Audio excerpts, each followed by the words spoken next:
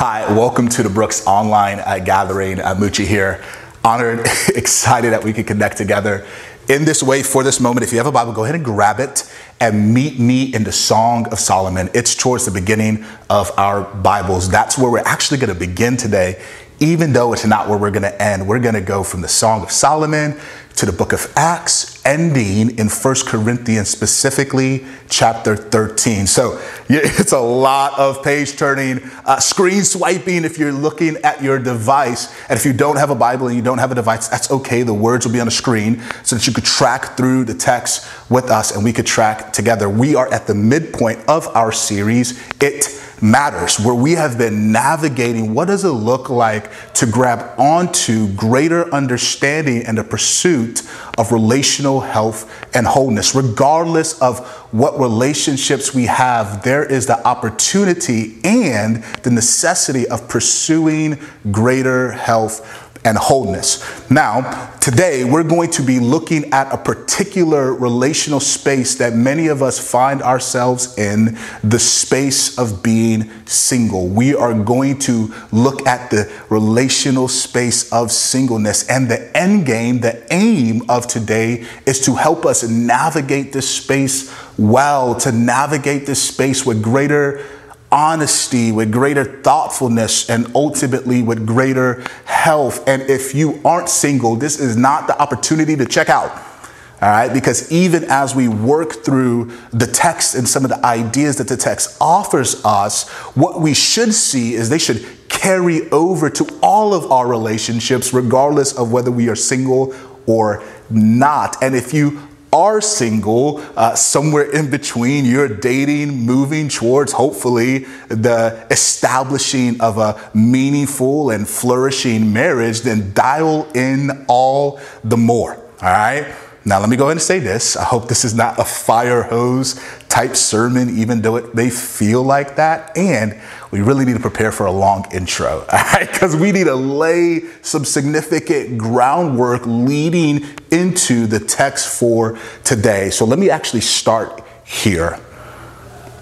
You know, and I know that far too often, as it relates to the space of singleness, it seems people have more advice to offer than really just offering presence and understanding of the real pain that's associated with singleness. There's real pain here.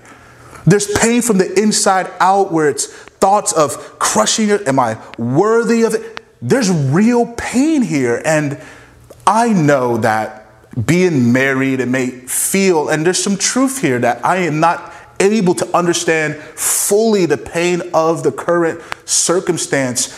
And I don't want to pretend to, but I do want to say this. I acknowledge it. All right.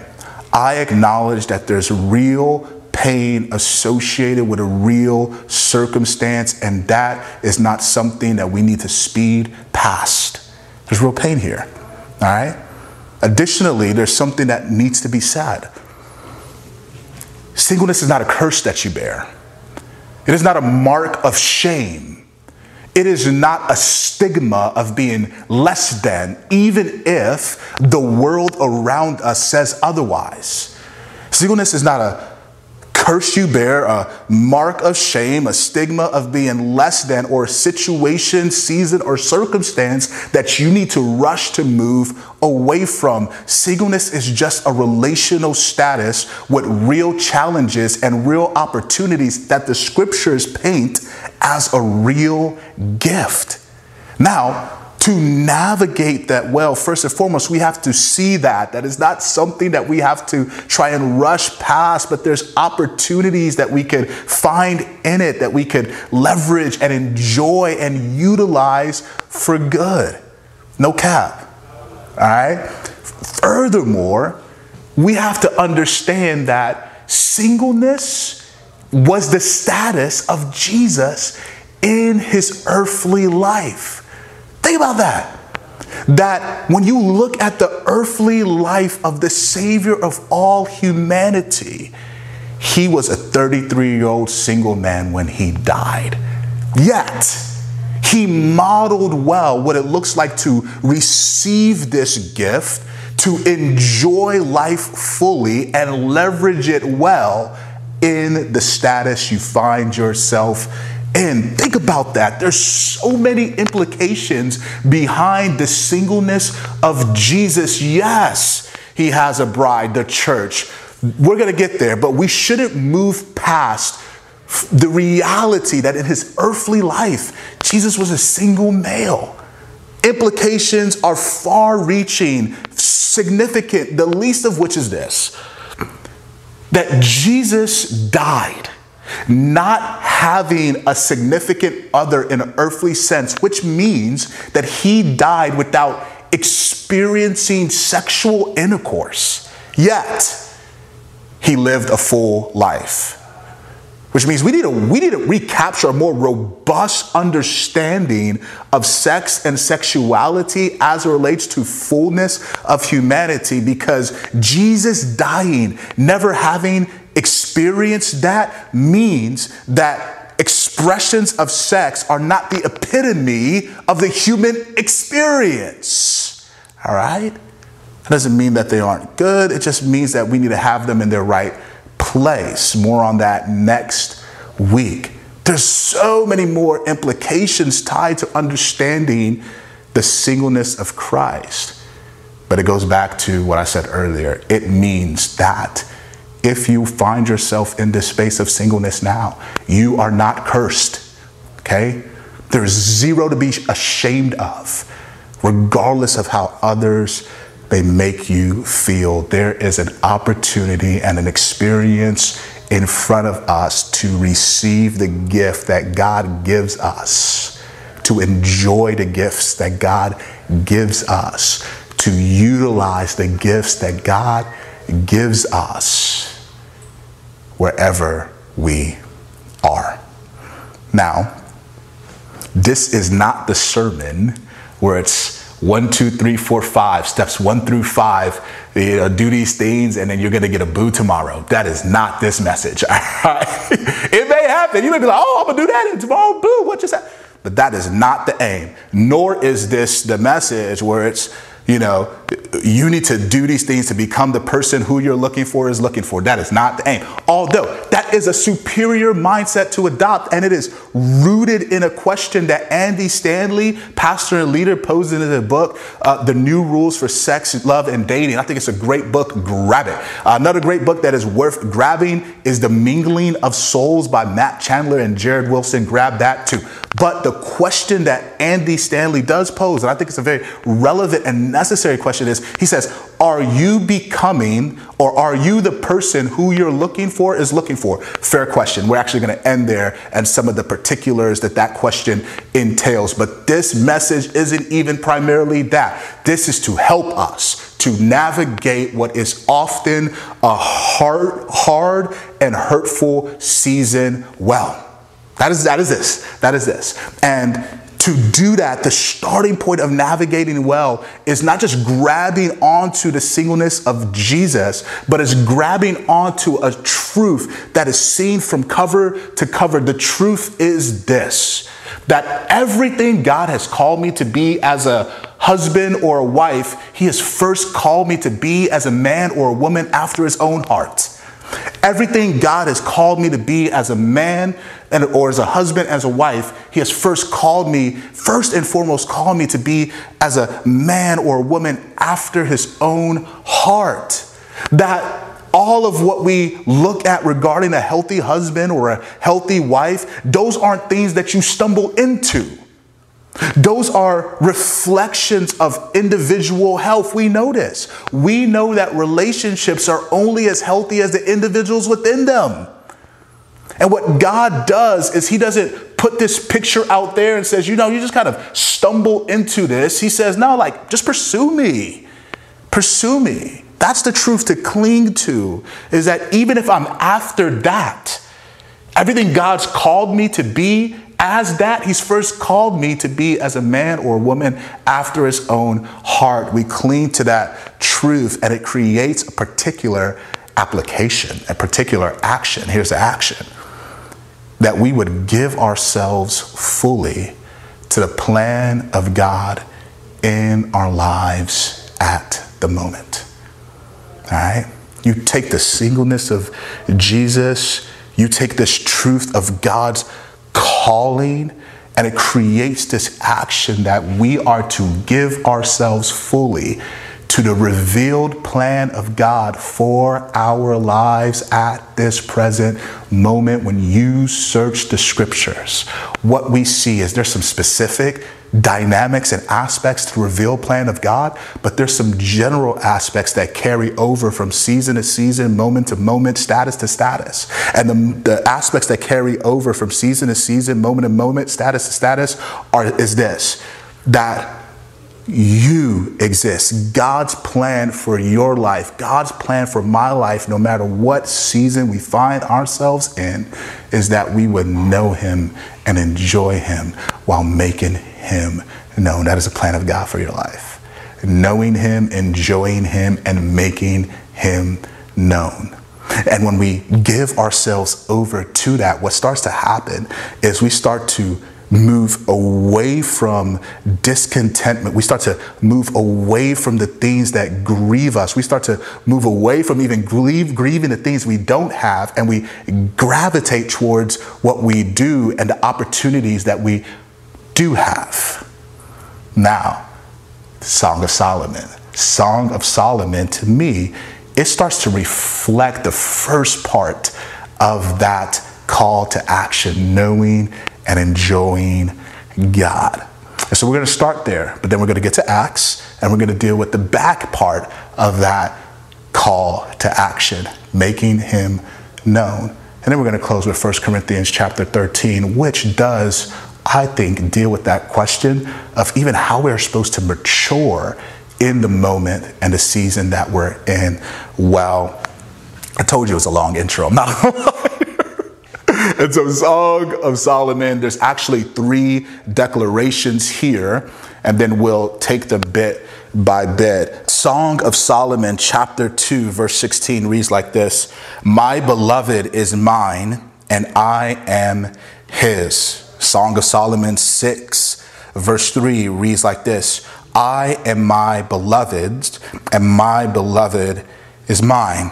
The Song of Solomon, chapter 7, verse 10 reads like this: "I am my beloved's, and his desire is for me." God's revealed plan for our lives in this moment is knowing and enjoying him while making him known. That is the plan of God for your life in this moment at all times. Knowing and enjoying him while making him known. Knowing and enjoying is relational language. There's relational depth here, and we have spent the first part of this series making a case that the foundation, the baseline for relationships and relational health is friendship. It is friendship rooted in emotional maturity, emotional health, guided by truth and love. That is the baseline for all relationships. And so even this relational language that we get from knowing and enjoying God, let us not divorce it from that. Just to remind, let's not divorce it from the essence of friendship and an experience of emotional maturity and health guided by truth and love. It's relational language. And when you get to the Song of Solomon, what you get is this collision of relational intimacy. You get this portrayal of intimacy and relational depth that is associated specifically in the context of marriage. Now, the relational depth that's associated in the context of marriage, it doesn't mean that there's not relational depth associated in the context of like other relationships, and we'll see that. But what's fascinating is as you get this collision and this picture that's being painted, all this poetic language that's coming out, what we see is that there's a core of relationships that's necessary for us to understand. There's a type of relational depth that at its core involves belonging. It involves being wanted and receiving that affection and desire, causing you to express it in a way that another person receives it as well. It's belonging that shows up as shared mutual affections and shared and expressed mutual love. That is what is at the center of the Song of Solomon, this deep sense of affection that is shared, mutual love being shared and expressed, that can be summarized as belonging. Two people belonging to each other. All right. Now, what's fascinating is when you look at those three declarations, you get to see different aspects of belonging that are critical for pulling us forward in knowing and enjoying God, and honestly experiencing health in our relationships as well. Now, those declarations are made by the woman. They're made in relation to her beloved. Now, in these declarations made by the woman, you have similar verbiage that shows up. You have my beloved, you have I am, and you have mine. That's also relational language. However, there's a subtlety in how those words are arranged that we may have picked up on as I was reading. And that subtlety is significant because it shows that there's particular aspects that are being emphasized within the declarations. Furthermore, there's some surrounding circumstances that build out the declarations themselves. Let's start with the first one. The first one, it says, my beloved is mine and I am his. Song of Solomon 2:16. Now, notice the arrangement. My beloved is mine and I am his. The surrounding circumstances are in chapter 2. You have difficulty and challenge. You have this force that is trying to hinder this experience of love and relational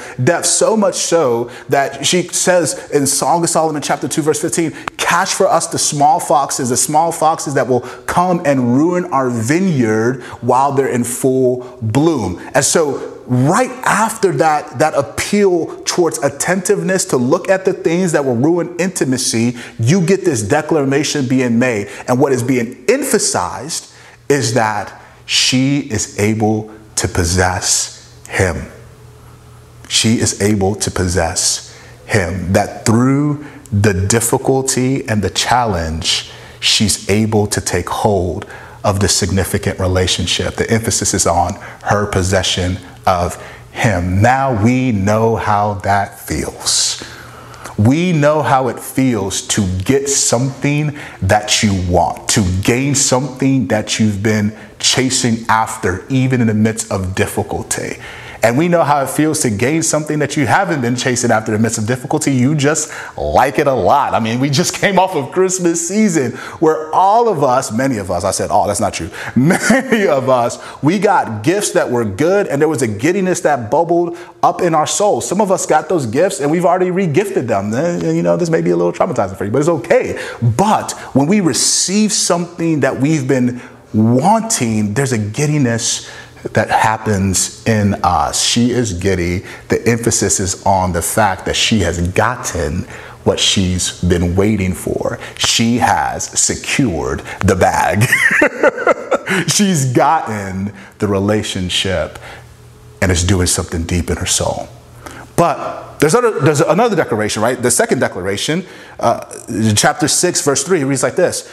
I am my beloved and my beloved is mine. Notice the shift there in the language. Notice the shift. The beloved is possessing her.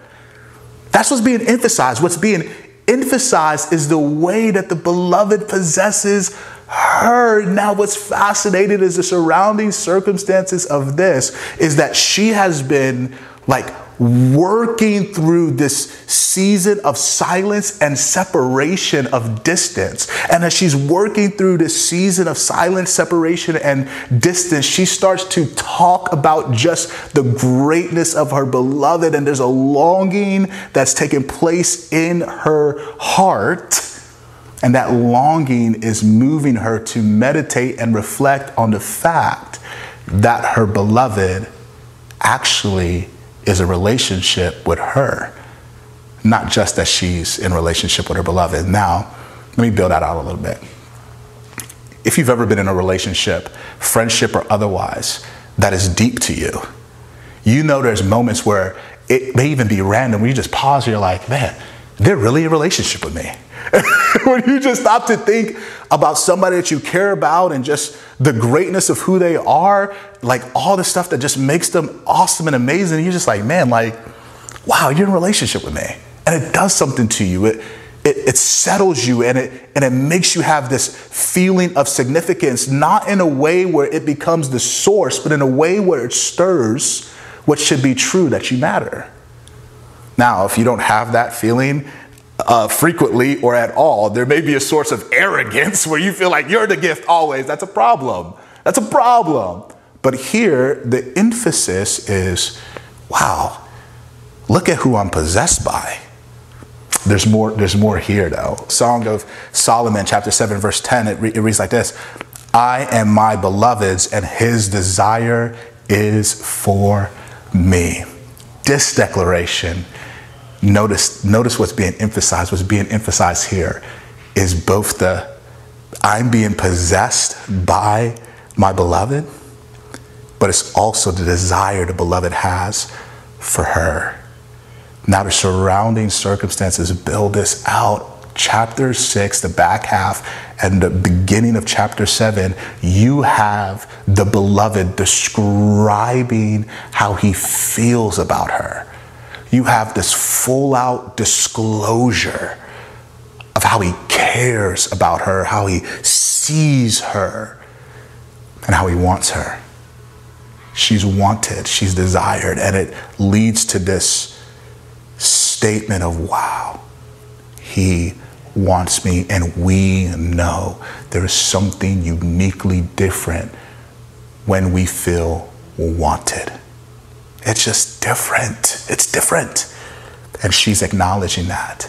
It's like those memes. Find you someone who looks at you the same way like Biden looked at Obama, or everybody looks at Chris Pratt, or Beyonce looked at LeBron, which is another sermon for another day. But like, find you somebody who just looks at you with eyes that reflect the heart that they want you, that they desire you. She is epitomizing that.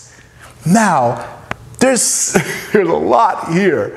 But one of the simple truths that just comes out from just looking at just the way these declarations of belonging are showing up within their relationship is that there's a variety of seasons and circumstances, situations that exist that affect how we experience a relationship. We know that seasons and situations in life affect how we experience some of the particulars of the relationships we're in. That's a good thing. That means that we should constantly be confronted with, how is this current season and circumstance going to affect me in a way that pushes me towards intimacy with God, not pulls me away from it, that we would know and enjoy him.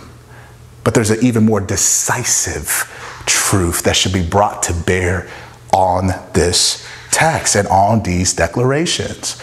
Now that's seen through Jesus' words in John chapter 5. In John chapter 5, Jesus actually rebuking people, the Pharisees in particular. He says that you search the scriptures looking for life when it is them that bear witness about me, which means that every single page in the Bible tells the story of the greatness of Jesus, who God is, what God has offered, and how he wants to relate to us, which means with this book and these declarations, these are statements of how God wants you.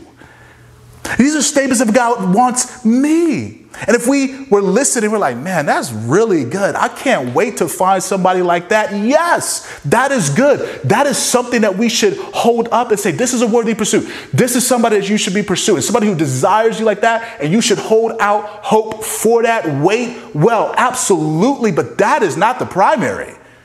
The primary is to see these declarations as statements of how God wants you and how God wants me. It is to see the truth that what I am desiring ultimately in a significant other is what Jesus wants to meet with me and provide for me fully and personally through relationship. What I'm desiring from a significant other, Jesus wants to be for me personally and fully. That is the Song of Solomon in a nutshell. That is the scriptures. That is what it means to know and enjoy God. And I understand that there are certain seasons and circumstances where that doesn't feel as good and it doesn't feel as true. But that's when we ask honest questions. We ask honest questions about our own heart, and we ask honest questions about the God who is. God, if that is true, if it is true that you want me to know and enjoy you, if it is true that that is the desire of your heart to move in a way of loving pursuit towards me and to pull me into this depth, this idea of belonging, this experience of affection and love, if that is true, then God, we have to do work, and I need to ask some questions. And some questions I think we can ask first is, Jesus, in this season of life, what do you want for me? The next question I think we could ask is, Jesus, in this season of life, what do I want from you? And then the last question we could ask is, Jesus, in this season of life, what do you want from me? Now, when we start to engage with those questions, it actually moves us to experience that first part of God's plan to know and enjoy him well, but it also moves us to express the back half of that plan to make God known. Now, this is Acts chapter 20. Acts chapter 20, it really builds out particulars of making God known that I think should bear weight, specifically if we find ourselves in a single space. Now, read with me. Acts chapter 20, verse 22 through 24. It reads like this. And now, behold, this is Paul talking. I'm going to Jerusalem, constrained by the Spirit, not knowing what will happen to me there, except that the Holy Spirit testifies to me in every city that imprisonment and afflictions await me, but I do not account my life of any value, nor as precious to myself, if only I may finish my course and the ministry that I receive from the Lord Jesus to testify to the gospel of the grace of God. Man, there's so much in here that just reflects the weight of that latter part of God's plan, which is that we would make him known. That the greatness of the God who is would be seen and experienced all across the world because of our intentionality with our lives and our intentionality with the seasons that we're in, that we would know and enjoy him while making him known. Paul is modeling that in a great way, but as Paul is modeling that in Acts 20, there's a lot of particulars that will help us model it well for us, regardless of where we find ourselves in, but specifically if we're in a space where we are single and we have a different degree of freedom. That means we could get up without considering people in a particular way. All right. So there's a different degree of freedom. Now, within that different degree of freedom, we have the opportunity to express a unique experience of ambition. Ambition is often a dirty word associated with Christianity because we only look at it from a worldly, selfish standpoint, but there is such a thing as godly ambition. And Paul is modeling it here. That phrase, constrained by the Spirit, my conscience is bound by God himself to go to a particular place and accomplish a particular work testifying to the grace of God. I'm constrained. I'm bound. I have ambition that is driving me regarding the plan of God for my life. Now, Paul speaks in this way often. He speaks in this specifically in Romans chapter 9, where he says, I'm so ambitious about the work of God. I'm even ambitious about my own people in my own cultural story, that they would know God so much so that I would even cast myself off from Christianity. I would forsake my faith for them to know Christ. I want them. I'm ambitious for them. He keeps going. When you get to Romans chapter 15, he talks about, like, I have made it my aim and my ambition to preach the gospel where Christ is not named, rather than to build on another man's foundation. He is ambitious, not just about those who are in his cultural story and location knowing Christ. He is ambitious about anybody who doesn't have access to the good news of Jesus. He has this godly ambition that is driving him, because it's rooted in the greatness of God and the work he's calling us to. That's why he says, I don't consider my life anything. Even if I die, fulfilling the work of God is worth my life. And you could say that with a different level of certainty and uniqueness when you are single, and that is to be celebrated and praised. And Paul highlights this in 1 Corinthians chapter 7, where he talks about the gift of singleness. And he says, man, actually, I prefer that people were like you, like him, single. And the reason he says that is because there's a different level of freedom and there's a different level of opportunity. And specifically with the context that they were in, where they were being persecuted, he would say it's a lot easier to stand firm when you're not worried about your family being tossed to the lions. Now, that doesn't mean that one is better than the other. That just reveals, again, that there's unique opportunities, regardless of what relational status we're in, that provide an opportunity to express godly ambition well. There's more here. There's a unique expression of godly ambition that you have. Paul says, my race, my course, my ministry. And you could say the same. The signature of God is on your soul in a unique way. Paul had this unique grace on him to reach the Gentiles. People who didn't have access, that didn't grow up in a Jewish cultural location. And he had unique grace to reach them. You have unique grace on your life. There is something that only you can do. And in this space, if you're single, that is the perfect opportunity to discover it and to give yourself over fully to it. Because there's a different level of freedom. You are tied to the imagination of God. Do you know that? That within God's imagination, he sees you and he sees me and he says, I am thinking about how I can uniquely express my greatness and my goodness through their story and the situations that they find themselves in. Where you are is perfect to know, enjoy God, and make him known. And there's a unique way that you could experience it now that you won't be able to later. Because circumstances and situations, even if they seem similar as they repeat themselves, we know that they're different because we change and the world changes. Come on. There's grace here. I want to close with 1 Corinthians chapter 13. Now,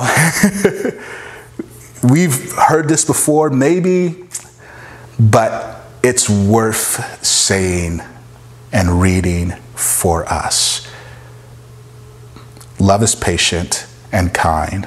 Love does not envy or boast. It is not arrogant or rude. It does not insist on its own way. It is not irritable or resentful. It does not rejoice at wrongdoing, but rejoices with the truth. Love bears all things, believes all things, hopes all things, endures all things. Love never ends. The reason why this is the place we close, a worthy place to close, is because at the core of making God known is growing and maturing in love. It's growing and maturing in love. That is the primary reason that if we are going to make him known, we grow and mature in what we just read. Love is patient. Love adjusts its pace for the sake of another person. That's love. Love is not resentful.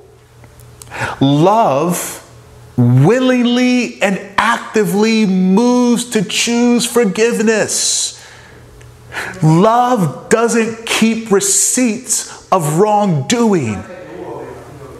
Rather, it moves in an active, intentional way towards forgiveness. It's not resentful. And might I say, if we can master those things in our singleness, it actually will make us better husbands and wives. Those things in particular. More here, but I don't want, I just stay in here. But when we look at this, love is this decisive, comprehensive affection that moves us towards action. And all of what we read shows us that love is war, because that ain't easy. That ain't easy. But it is the thing that we mature in, not by forcing ourselves to love, but by living under the fountain of God's love. Because before love is an emotion or affection that we have or feel, or an action that we even move to take, love is a person we encounter. Read with me. Jesus is patient and kind. Jesus does not envy or boast. Jesus is not arrogant or rude. Jesus does not insist on his own way in an unhealthy sense. Jesus is not irritable or resentful. Jesus does not rejoice at wrongdoing. Praise God for that. But Jesus rejoices with the truth. Jesus bears all things, believes all things, hopes all things, endures all things. Jesus never ends. Jesus. Love is primarily a person we encounter, and secondarily an emotion or action that we take. And we grow in this by just resting in and receiving Jesus. That he wants to pour out that relationally with us as we know and enjoy him. Now listen to me. When I said earlier that everything we desire from a significant other, Jesus wants to meet us and provide for us in a full personal way. Think about this in this context. You heard all of that. Love is patient, love is kind. It's not. Could you picture being in a relationship with somebody who does not have these attributes or is unwilling to pursue and grow in these attributes? You don't want that. We don't want that. Of course not. We want relationship with people who have all of that. We want relationship with people who are patient. We want relationship with people who are kind. We want relationship with people who are not envious. We want relationship with people who are not boastful because they're humble. We want relationship with people like that in meaningful ways where we're belonging and there's depth, and we're able to experience this affectionate, sustained way where this is unique intimacy, where we are desired and we desire them, where we could say that I am my beloved and my beloved is mine. We want that because God made us to want him. I can't say that enough. We want it because God made us that way so that we would ultimately want and experience him. And we experience him in relationship with others. There's pain. There's pain. I know it. And I don't have the power to change your circumstance or situation. There's pain. But I would say this. In the midst of pain, there's opportunity. And we can, if we're courageous enough and thoughtful enough, move in a way where we belong well to others in community that sets us up for a future that we're waiting for, that may not be guaranteed to us, but not experiencing it doesn't mean that we're less than. It just means that God has a different story that he's writing in and through us. And if I could close with a caution, please hear me. Do not settle for less than this in a relationship. If somebody isn't actively and significantly modeling this type of love, and they are unwilling to grow or pursue this type of love, they are not worthy of you or your I do. Do you hear me? if they are not displaying this in significant ways, sustained ways, and they are not willing to grow in it, and they are not worthy of you or your I do. But there is somebody who is worthy of that, and that is Christ. And you and I have the opportunity every day to say I do to him. And when we do, it doesn't eliminate pain or difficulty or challenge. It just gives us a different grid to navigate through it all. Well, thoughtfully, honestly, and with health. Would you pray with me? God, to that end, we ask for help. We know that difficulty and challenge clouds your greatness. And we're all across the map. Even those of us that are single are all across the map. Some of us are hearing that and we're like, yes, that resonates with me because that's where I'm at. And some of us are hearing that and are like, man, that doesn't resonate with me, but I get it. We're all across the map, but this is the gift that your plan for us is to know and enjoy you while making you know. Would we give ourselves fully over to that wherever we find ourselves? And by doing so, would we experience different depth to the reality of our mutual belonging, that we are yours and you are ours? And would that spill over into the way that we relate to each other, that there's safety and security in the context of community, that we could say to others, I am yours and you are mine. And if that grows into a significant relationship with another person in the context of marriage, praise God, we cherish it. We cherish it, not idolize it. Because wherever we find ourselves at, there's beautiful personal work to be done. And there's an opportunity to know you deeply, enjoy you truly, and make you known as we mature in love.